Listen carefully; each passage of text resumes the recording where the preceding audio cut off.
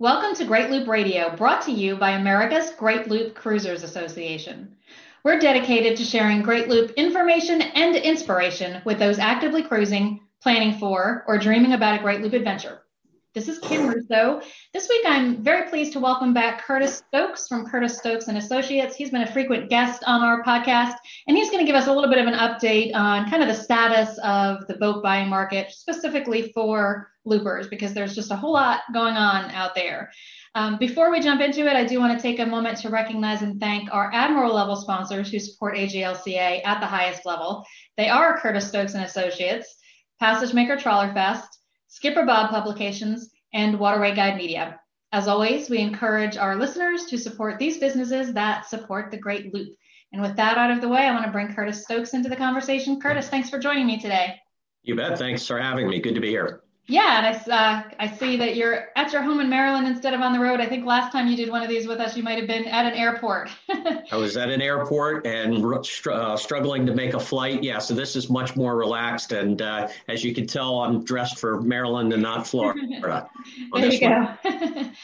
Well, the last time you were with us also, I think, was shortly after the pandemic began, or, kind of as it was just ramping up, so to speak.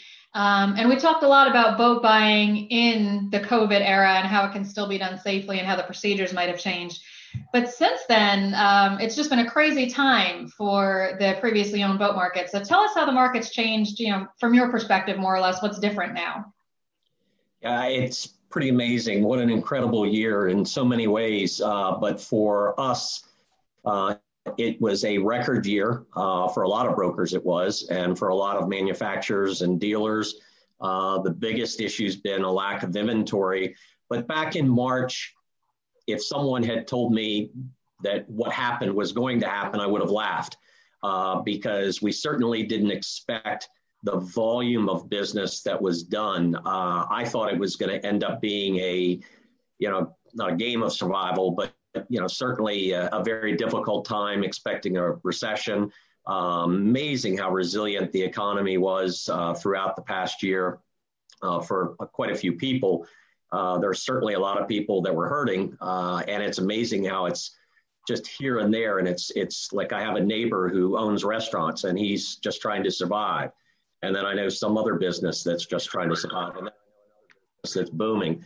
So it's just been incredible times that I'm sure economists will be studying for quite a while.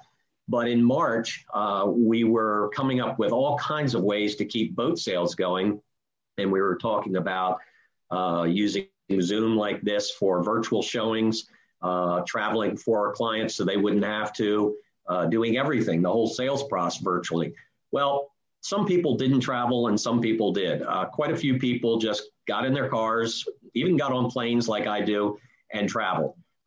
Some put a boat under contract based on our word, based on virtual showings, and then came just for the survey. And then some literally bought the boat sight unseen without attending the survey or anything. But it was pretty incredible, the volume of sales, especially this summer around July, as like here on the Chesapeake where I am now, it just went out of sight because of when the governor allowed boating. Everybody went out and bought a boat for local cruising just to have something to do. And it was certainly a good idea for social distancing. A little crazy on the fishing trips where they were allowing 10 people that weren't related, but no one else could have anywhere near that amount of people. So kind of some inconsistency, some crazy decisions being made, but it was all towards boating, and boating really thrived this year. The biggest problem was for the buyers and no inventory. And it was very, very frustrating for them, and still is. We still are quite busy, still struggling to find good inventory.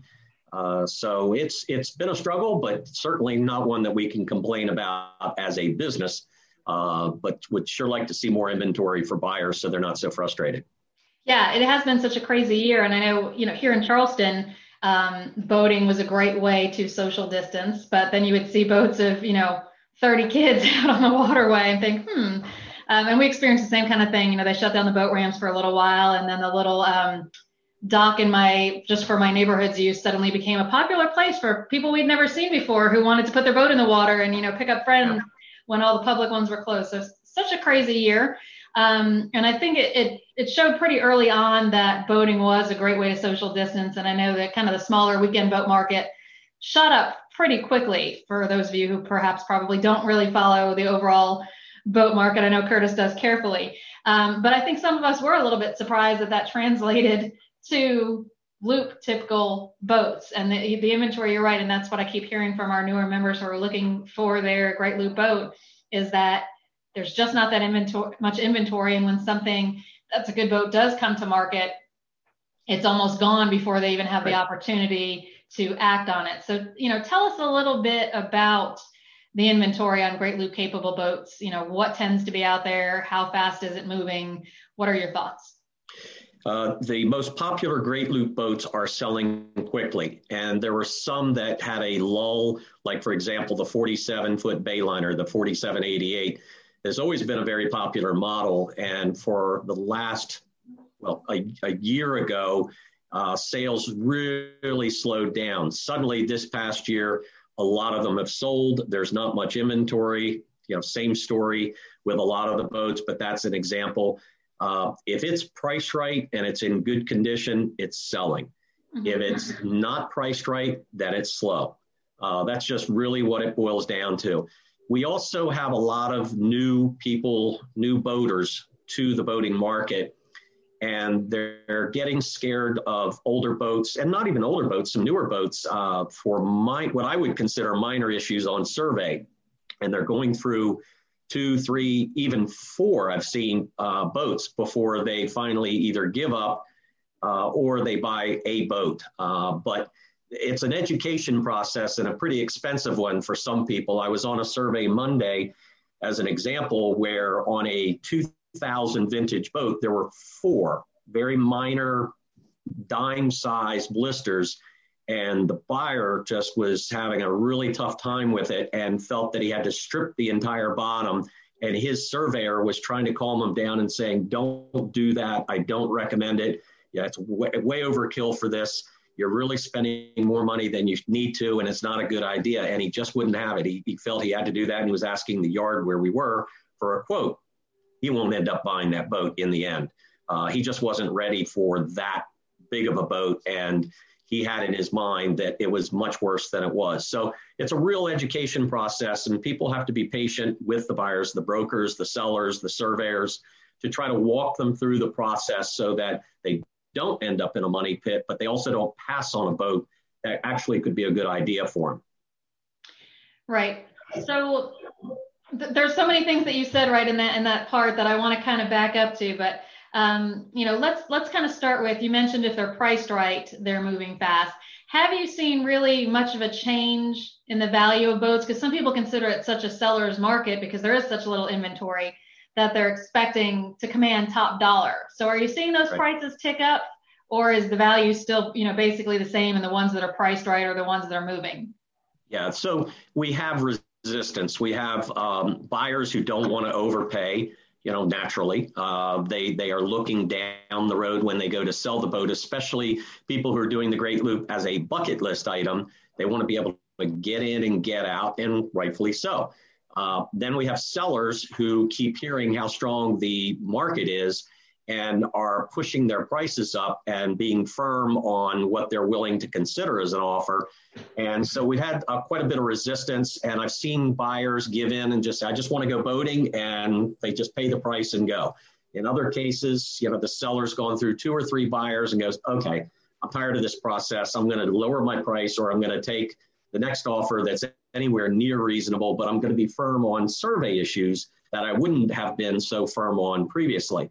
So we're taking each deal as it comes along and walking it through the process, trying to keep the buyer and seller together somewhere near each other on the price. But you are seeing boats that are surveying 2, 3, 4 times, like I said, before they actually sell. And I've seen some sellers get way ahead of themselves on pricing because they have heard the market so strong. And they'll have, let's say, an older boat, late 80s boat, and they try to get top dollar for it, and it's not happening, and they're getting frustrated. Well, what they're hearing are, like you mentioned earlier, these small boats, local boats, where the dealers they sold everything on their inventory and couldn't get new inventory. Now you're seeing the inventory start to pick up again on those types of boats, the trailerable boats. But word got out that every boat out there was selling like hotcakes. And so every seller assumed that they could just ask anything they wanted. I have seen some sellers get some real premiums. I've been very surprised by it, but not across the board. And it really, again, comes down to the brand and model. If you go on the internet and look for a 40-foot main ship, 2004 to 2008, there isn't much inventory at all. If you look at some of the other boats like late 80s, some of the older boats, yes, there are some out there, quite a few. And, for reasons that I'm sure we'll talk about, like insurance and financing and survey issues. But it's trying to keep the sellers reasonable and trying to get the buyers more reasonable is a real tough job these days for brokers, but we're doing it and selling boats. Not quite the volume we did in July. July was out of control. July, we could not keep up. And that's what everybody in the industry says. They were just so overwhelmed. I spoke to people in the industry that were in tears because they just could not keep up. Documentation agents, lenders, and they were being bombarded by people who were upset that the paperwork was taking longer and that the Coast Guard was delayed and just weren't forgiving at all. And they were ready to throw their hands up and going, I don't need to make money like this. This is just stress. It's calmed down quite a bit, but it's still a good market. Yeah. And all of that was, I think so unexpected in July when, in March, everyone was kind of sitting around going, I wonder where this is leading us. And you're right. We see lots of members who are new to boating, and we're excited to have them, and we're trying to put out some content for them that is kind of introductory to boating, which hopefully is helpful to them. But you did mention this difference in that sometimes newer boaters don't quite know what to expect on a survey, and that what to an experienced boater might be a minor problem can really tank a deal.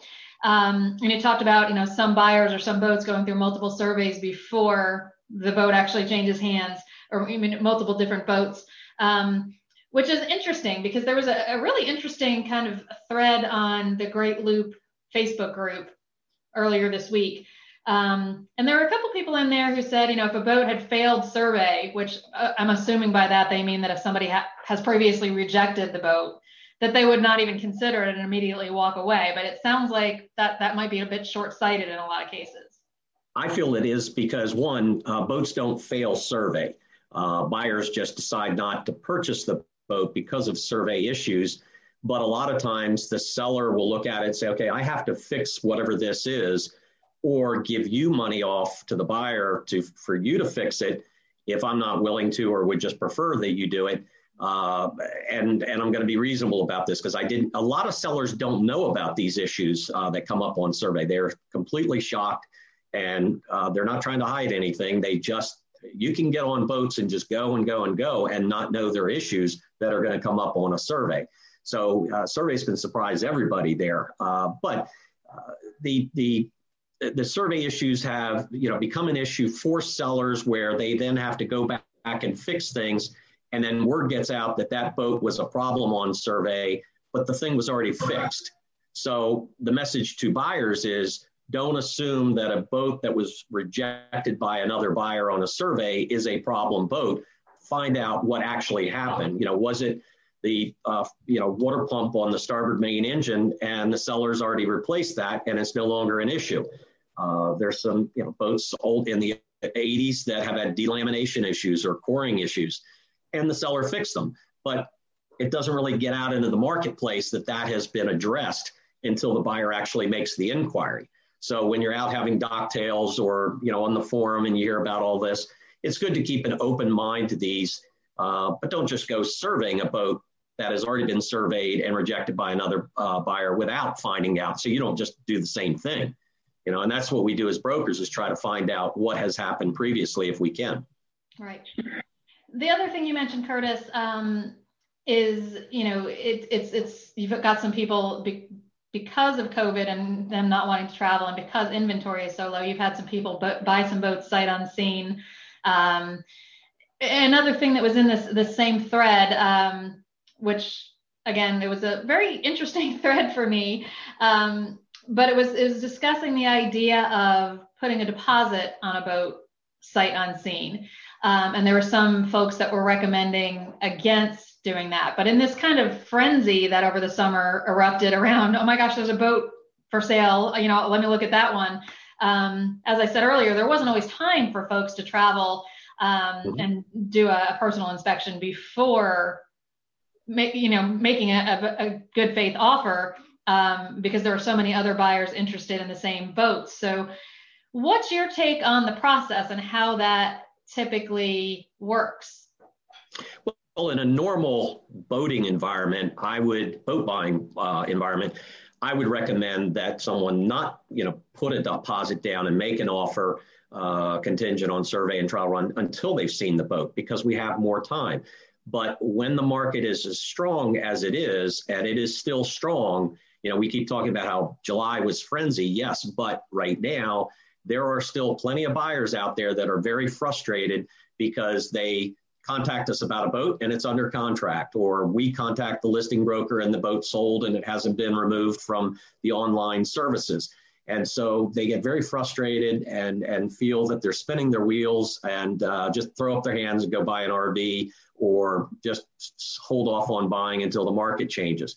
But those who are really keen to do the loop, they've got to jump quickly. And so the only way to do that is to go in and make an offer contingent on a survey and trial run satisfactory to the buyer and a personal inspection, and then be prepared to put a deposit in the broker's escrow account or an attorney's escrow account if there are no brokers involved, and lock the boat up. But to be fair to the seller and the listing broker, or listing broker if there's one, you've got to hurry up and get there. You can't wait because of COVID or any other reason and drag this process out, because once they accept your offer, it's off the market pretty much. People can make a backup offer, but most people don't want to do that. So you want to do that and then go see the boat right away and say, no, I don't want this boat now that I've seen it, or yeah, okay, I'm ready to move forward with the survey. And again, we need to get the survey going fairly quickly, but we're really struggling finding surveyors who are available. So we've had to extend some deals because of that. But initially, don't make an offer, tie up the boat, and then just sit and wait. You've got to get to the boat pretty quickly, even doing it that way. So, and there was some hesitance, I think, from some people, Curtis, to put down a deposit and make an offer before the personal inspection and before the survey, somewhat, I think, out of fear that something would turn up on survey that was unexpected. So talk about, how safe are you with these contingencies and with putting up that deposit in an escrow account? I mean, have you ever run across a circumstance where someone, there was nothing wrong with the boat, it just wasn't what they felt like they wanted when they got there? Has there ever been a problem with backing out of a contract or getting the deposit back if the contingencies were done the right way? I've never run into a problem unless the person accepted the boat after the survey and then changed their mind for some reason. It's just like real estate. Once you accept the boat on survey issues, then you have to proceed to closing or lose your deposit, and it does happen. But prior to that, no. I had someone recently, it was a $600,000 boat, and he spent a lot of money on surveyors. He was very detailed in his survey process. And at the very end of the survey, he walked up to me on the dock. He said, I just don't love the boat. I just don't love it, and I'm rejecting it. And he said, okay, and walked away. Seller wasn't happy. Listing broker wasn't happy, but that was his decision, and there's nothing they could do because the typical standard brokerage association contracts, purchase and sale agreements, are written to protect the buyers. And so I would not recommend anyone be concerned about putting a deposit in a brokerage account, escrow account, if the broker is licensed and bonded. Not every state licenses and requires bonds for brokers. So you do have to be careful who you're putting your money with. And if you don't feel comfortable, put it in a third party's escrow account, an attorney or somebody. Don't give it to the seller, obviously, and don't give it to the seller's broker if you have a buyer's broker, because that's your buyer's broker job to protect your deposit in their escrow account. But there's no reason not to put a deposit in and a contract contingent upon survey, trial run, and personal inspection. You have all the language that you need to back away if it's not the boat you expect. Right. And that's good to know. And there was some chatter in this discussion online about, I'm glad you said, Curtis, that this is kind of similar to a real estate buying process, because there was some chatter that, why isn't this more like buying a car? And I don't know why it's not, but it is not. It's more like buying real estate. And frankly, it is kind of like buying a second home for a lot of looper boats. So it does make more sense that it's more like real estate than a car. But I think you probably clarified a lot that people were questioning in that. So I appreciate you sharing that. I want to take a quick break and play a message from one of our sponsors. When we come back, I just have a few more questions and we'll wrap things up. So we'll be back in a moment. Brewerton, New York, just minutes from Syracuse International Airport. Winter Harbor offers the lowest diesel fuel and gas prices from New York City to Canada. If you find a lower posted documented price, they will match it. Their amenities include complimentary courtesy vehicle, 24-hour pay-at-the-pump fueling, dockside water and cable TV, pristine bathrooms and showers, and emergency haul-out service. For more information, call 315-676-9276 or visit www.winterharborllc.com. Winter Harbor is a proud commander sponsor of AGLCA.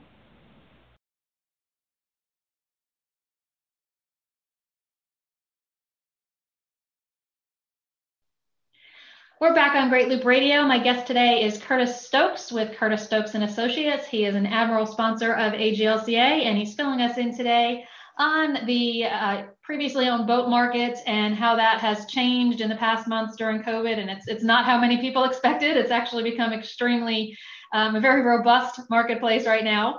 And that, of course, has led to some challenges. So, Curtis, obviously your expertise is in helping people buy and sell boats.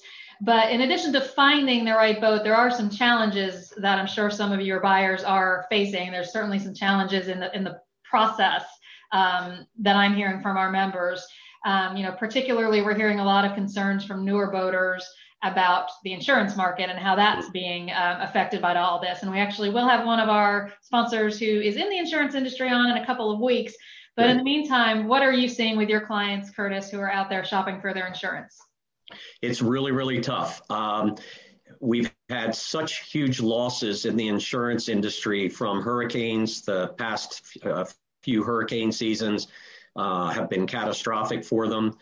We've had some major marina fires that have devastated quite a few boats. And we've had an uptick in just individual claims from boat owners who haven't had or don't have the boating experience that they probably should. And I even see some people filing a claim for some things that are borderline just because they have insurance, they want to just file a claim. So when you add all that up and the reinsurance market tightens up on these insurance companies, they get out of the marine industry altogether. And until we get a quieter hurricane season and a lot fewer marina fires and individual claims, there's just not going to be a good insurance market. This is a tight insurance market. So they have really picked on the older boats. Geico announced recently that they will not insure any boat 40 years or older. Then a couple of others started following, and one even said 30 years and older. And one insurance company, agency, will not handle any policies under 150,000. Now, what I get, a lot of sellers of owners who become sellers of older boats, 80, 81, they say, well, I got reinsured. I mean, I got renewed. So what's the problem? Well, it's not the renewal. It's the new buyer. When they apply for new insurance, the insurance underwriters are going to stop, we're out of this market, or we're tightening up and we're only going to do new boats. The other side of it is the lack of experience. We used to, for a while there, the insurance companies were giving anybody insurance. It didn't matter if you'd never been on a boat before. So I fault them to a great degree because they tend to go from one extreme to another and don't really find a good mutual ground, where they can make money, but also keep a market really active. So they started getting all these claims from people they should not have given insurance to. So then they said, well, you're going to have a captain.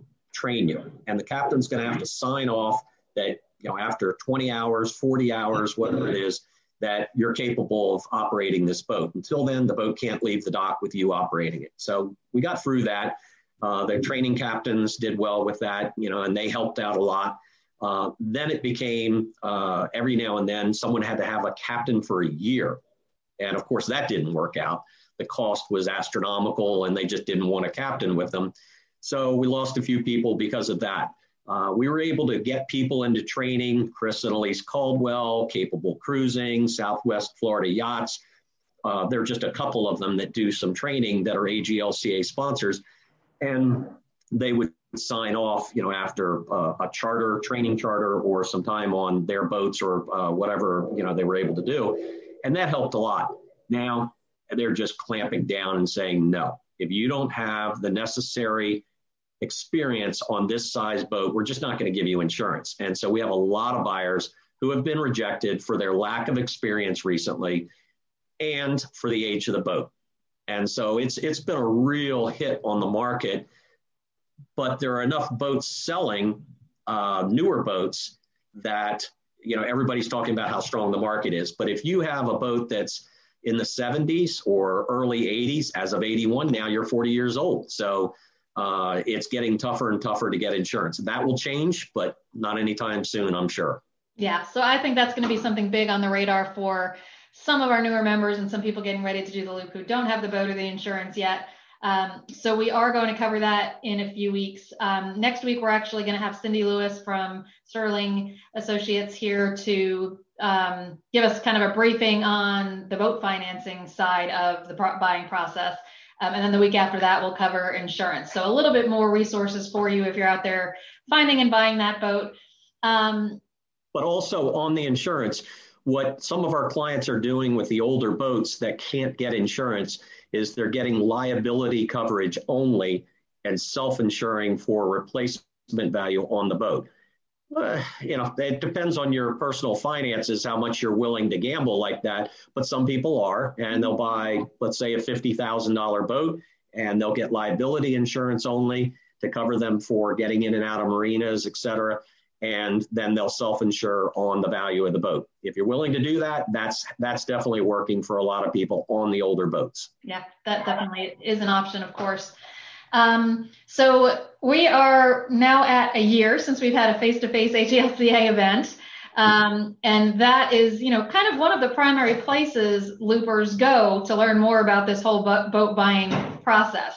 Now, Curtis has recorded a webinar for us several months ago, and you can find that on our webinars archive, and that is at www.greatloop.org/webinars. You can still find the recording of that webinar that really walks you through the whole process of how to find and buy that Great Loop boat. But until we start to have some face-to-face events and some looper calls again, Curtis, any other resources on where people can go to start to focus in on what boat might be right for them? Well, I think the AGLCA website is the primary source of information for any looper. You have just a phenomenal amount of detail on that site.